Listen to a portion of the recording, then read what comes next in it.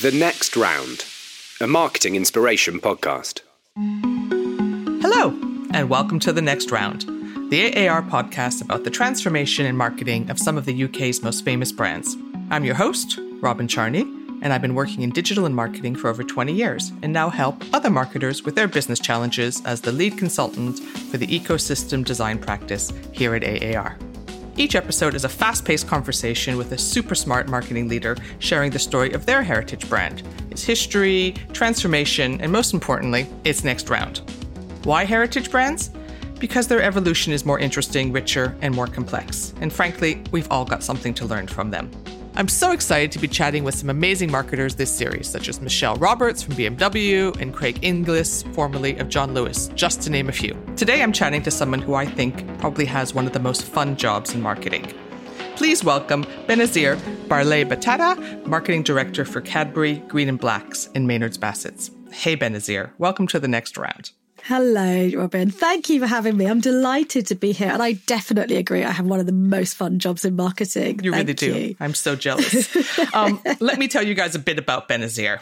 With 17 years marketing experience and part of the Mondelez UK leadership team, Benazir is marketing director for confectionery, responsible for some of the country's best known and I would say loved brands.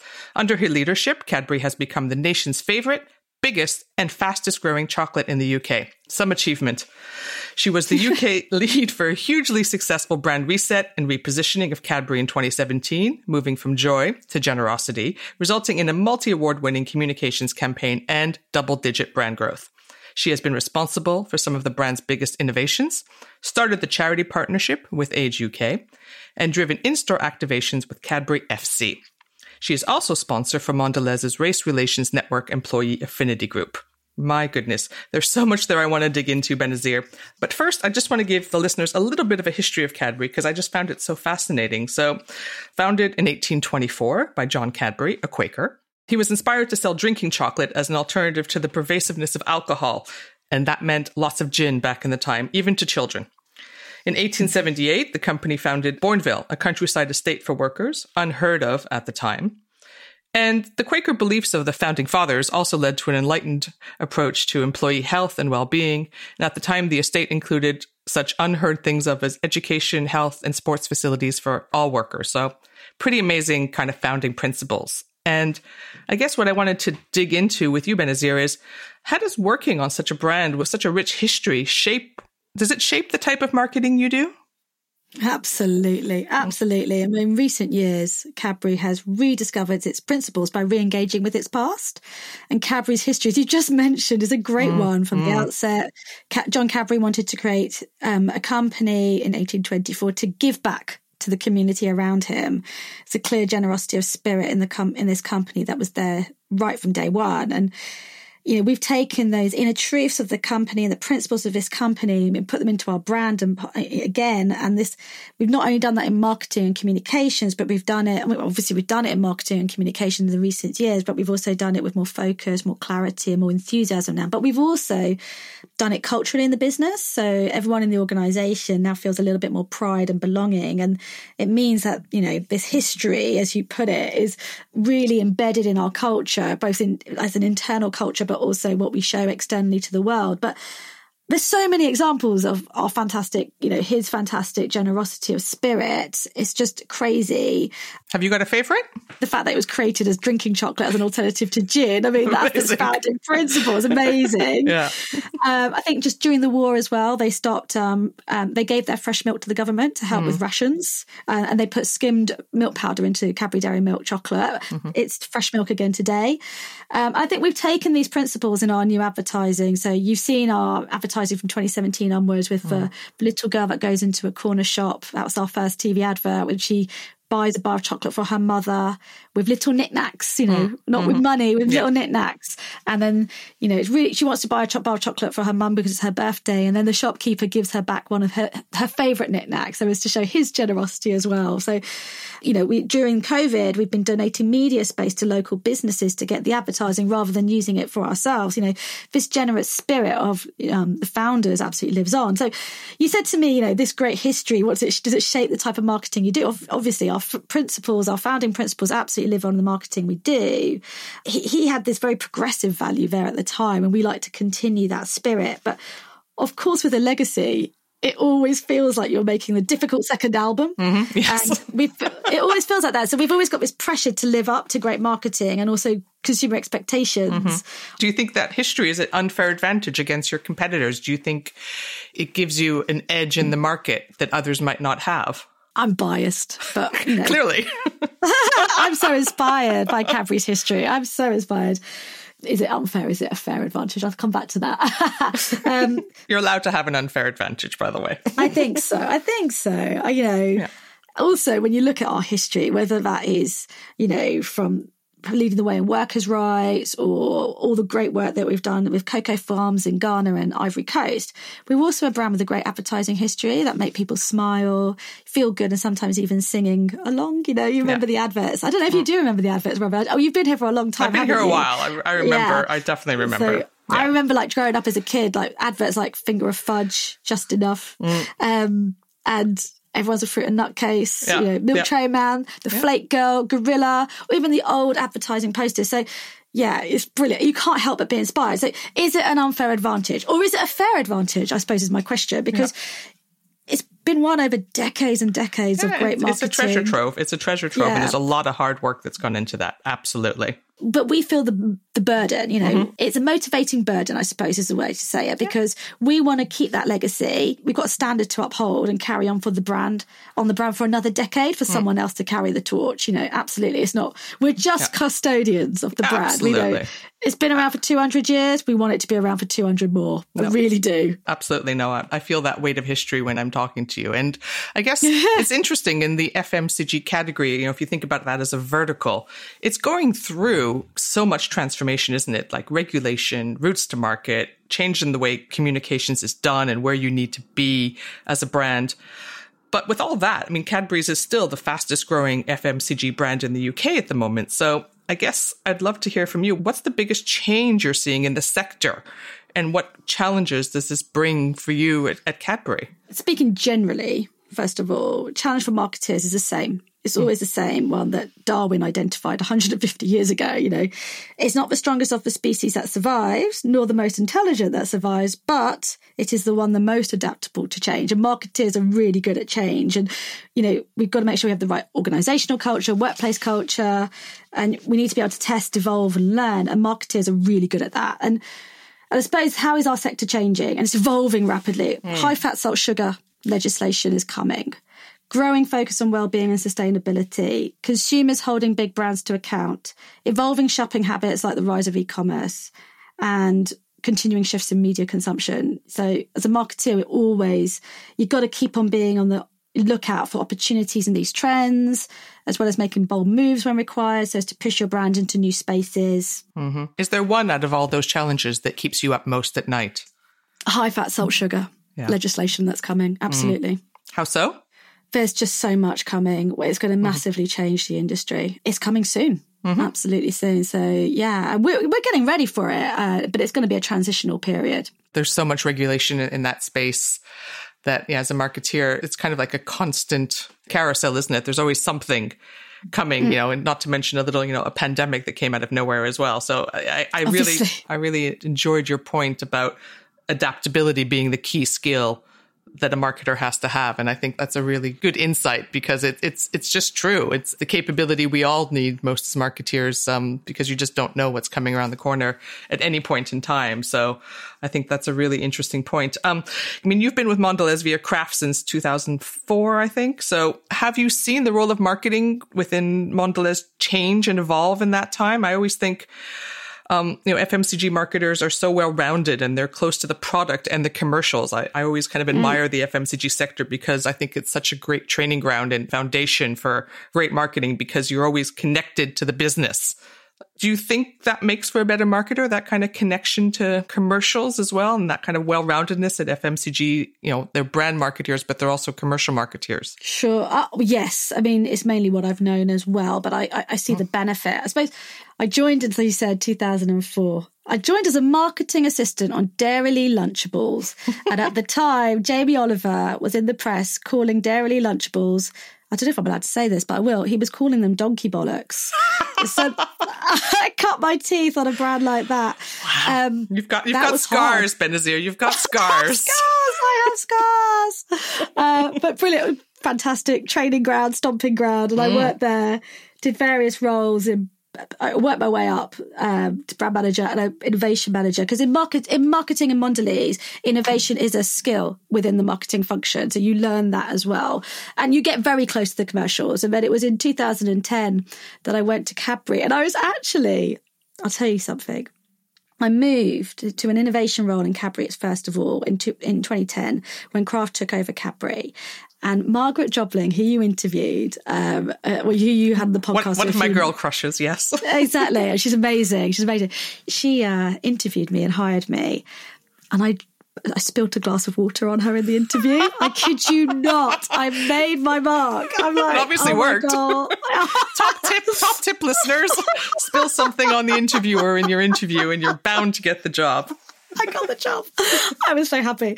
Oh dear. But yeah, I launched loads of innovation that year. I really learned loads about innovation working on chocolate. And I think you've really spoken about some of the innovations I've launched. And then over time, I worked up my way into equity roles, marketing manager roles, and today marketing director. So I've seen loads of change. And you mentioned about the commercials. I think I've seen this change in marketing where I think there was a time when marketing was very much like communications, and actually today it's not like that. That is a part of our role, and I love it. And don't get me wrong, absolutely one of my favourite parts of the role. I've got a spike in that area, really like something that I love. But 100% we're very much linked to the commercials. And whether you're doing a base business role, whether you're doing an innovation role, we have this. We don't know just our brand metrics. We know our financial metrics. We know how to build a P&L. I don't know any all marketers in Mondelez know how to write their own P&Ls. They know impacts of any different costs, impacts of a capex, impacts of an increase in promo funding. We've got hurdle rates that we need to meet for revenue, for profit. We can write that. And I think it does make you better, because I think we know our brand metrics. We know our sales metrics. We're very close to the sales teams as well, and sales revenue planning, and our financial team. And we know our financial metrics. And I think if you don't know all those things, then you don't know how to grow your brand. And I think you're only doing half the job of marketing. And so I think it's absolutely vital that we continue with that. And it does make, FMCG marketing is a great stomping ground for that. And I think it makes it a very fun job because of it. It's a great training ground in a really kind of fast-paced environment where there's so much learning opportunity. I'm always kind of jealous of having not started my career in that space, because I think it's such a well-rounded training ground. So I've always kind of admired it from afar. Let's talk a little bit about creativity, which is, kind of, I guess, one of the other major ingredients in our marketing world. You move the brand to a whole new creative territory, which, for a brand with 200 years of history is a big deal, right? It's a big, scary change a lot of the time. So can you talk to us a little bit about that, why you did it, and more importantly, I guess also how you brought people along with you? Because I know those kinds of changes are always challenging. You have to get a lot of people on the bus, don't you? Yeah. The key thing is to create a vision and then consistently communicate that vision with purpose and passion and energy and conviction. And then importantly, to enable other people to contribute. So we found to bring themselves to that vision, people can then act on it in their own roles and feel like contributors on the journey and feel part of it, and they own it too. So we all know change by definition isn't easy. No, we know that. We need to celebrate the wins on route, small, big, create that sense of momentum. It's a useful parallel. It's another historical moment. In Bourneville, when it was first open, the family said to its workers, you know what, please give us ideas, give us innovation ideas, give us better efficiency ideas for the factory, make it work better. If we decide to do your idea, you will get a sizable return. And it was revolutionary at its time, really visionary. It's so straightforward today, but it's absolutely the same thing. It's like setting a vision, getting people a part of it, make them the change makers, the active contributors. And actually that's what strengthens and accelerates change even better. So that's what we had to do. Makes perfect sense. And did your agencies help you in that kind of setting of the vision and selling it in? Absolutely. VCCP were key. And we've always had really good partnerships with our agencies, working with different ones across the world. Our agency relationships are super, super, super important. We really need to invest in there. And of course they helped us. They helped us obviously when we were going to the pitch, we defined our problem, but then they came to us with your problem's right, and this is how we're going to solve it, and this is how you're going to help us with the vision. And they came in with our sessions to sell this in. We're absolutely partners. You can't hold your agencies at a distance. If you want them to make great work and do more work than just making beautiful adverts, they can do much more than that. You've got to bring them involved, and they absolutely were there every step of the way. Talk to me a bit about what makes a great partnership, I guess, and how you kind of help your marketeers be better at that. Because it's a skill. It's a skill. Again, that's one of the ones they don't teach you at school, isn't it? Yeah. Well, I think it's really clear for me that from experience that success with an agency requires the traits of a good relationship, a good friendship, I'd say, as far as that, like trust, openness, honesty, vulnerability. Having shared goals and a mutual understanding of the strategy is absolutely, of how we're going to get there, is key. And also this willingness to challenge each other and to be okay with it, and embrace the difficult conversations. You need that healthy willingness to push each other on, and also to acknowledge each other's contributions when it all comes good, because it does always come good. I mean, David Ogilvy famously said that clients get work that they deserve. Yes. So it's vital. We ask our marketers to invest in that relationship, to invest in knowing their brands, their consumers, make sure they do great briefings. You got to be involved all the way and just keep on discussing, keep on debating, keep on embracing, keep on it. And healthy tension's fine as long as there's always that mutual respect and everything's in service of great brand building. So it's a really fun part of the role. And I think it's hugely important, that relationship. It is. And it's looking at the business as a whole, it's really only marketing who have that huge reliance on kind of external partners a lot of the time, isn't it? And that skill set, the product team might not have it, or the finance team might not have it as much. So I always think it's a really interesting how marketeers acquire those skills. And clearly it's foundational to the type of marketing you do. Are there other skills or capabilities that you think are kind of coming to the fore for marketeers, that there's a shift and a change, or do you see the same skills always being kind of foundational and important? Obviously, there's loads of foundational skills. Some of the key skills I'm looking for today that have changed. So empathy, vulnerability, the ability, but more so the authenticity to lead, be yourself, the courage to fail fast, ask for help, whether it's linked to vulnerability. And I like to look for people with high DQ. So I learned about this recently and I love it because it goes without saying high IQ, high EQ. But there's something called DQ, and I recently heard about it, and it's called the decency quotient.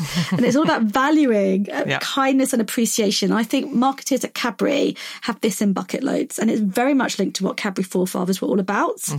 And I think that's super, super important. And I think that's what we're looking for in marketing in Mondelez, or Cadbury in particular. Now, obviously, and also from the past, I mean, we recognise the importance of diversity and inclusion, recruiting, retaining people, super important. Always has been. John Cadbury, he established the company with progressive ideals right from day one. It's our responsibility to continue them, and it's the right thing to do, as well. That's amazing. And I'm kind of processing the DQ thing because I haven't heard that before, but I think it's a really interesting kind of metric, isn't it now, or something? Like, I'm just trying to think how you hire for it. Like, how do you know when you're hiring someone that they've got high DQ? How do you demonstrate it? I think it's about spill water on people questions. And apologize a lot. Is that it? Oh God. You'll never forget that, will you? Never forget that one. Speaking on that kind of new ways to measure marketeers, or new things that marketeers have to think about, you mentioned sustainability. Is that something that you've kind of come across recently? Yeah, it's being looked at, especially with our agencies. Like, how do we minimize waste? How do we look at this further? I mean, the huge focus is really much on the packaging, the product, whether that's sustainability of how we produce cocoa, what we do with our Cocoa Life initiative with the farmers out in Ghana in Ivory Coast, making sure the sustainability principles are really embedded there. I mean, I could do a whole podcast on that. Also, packaging is what we're sure. The packaging, loads and loads of work is happening on Cadbury. Well, headspace reduction, reduction of CO2 emissions, water reduction in our factory, and then also loads going on in our manufacturing and area. Yeah, it's amazing. This just wasn't part of the kind of marketing vocabulary 5 years ago or 10 years ago, was it? It's just the marketing, I always kind of sit back and kind of revel at how much the job of marketing has changed so much in the last decade, of the things we have to worry about and think about.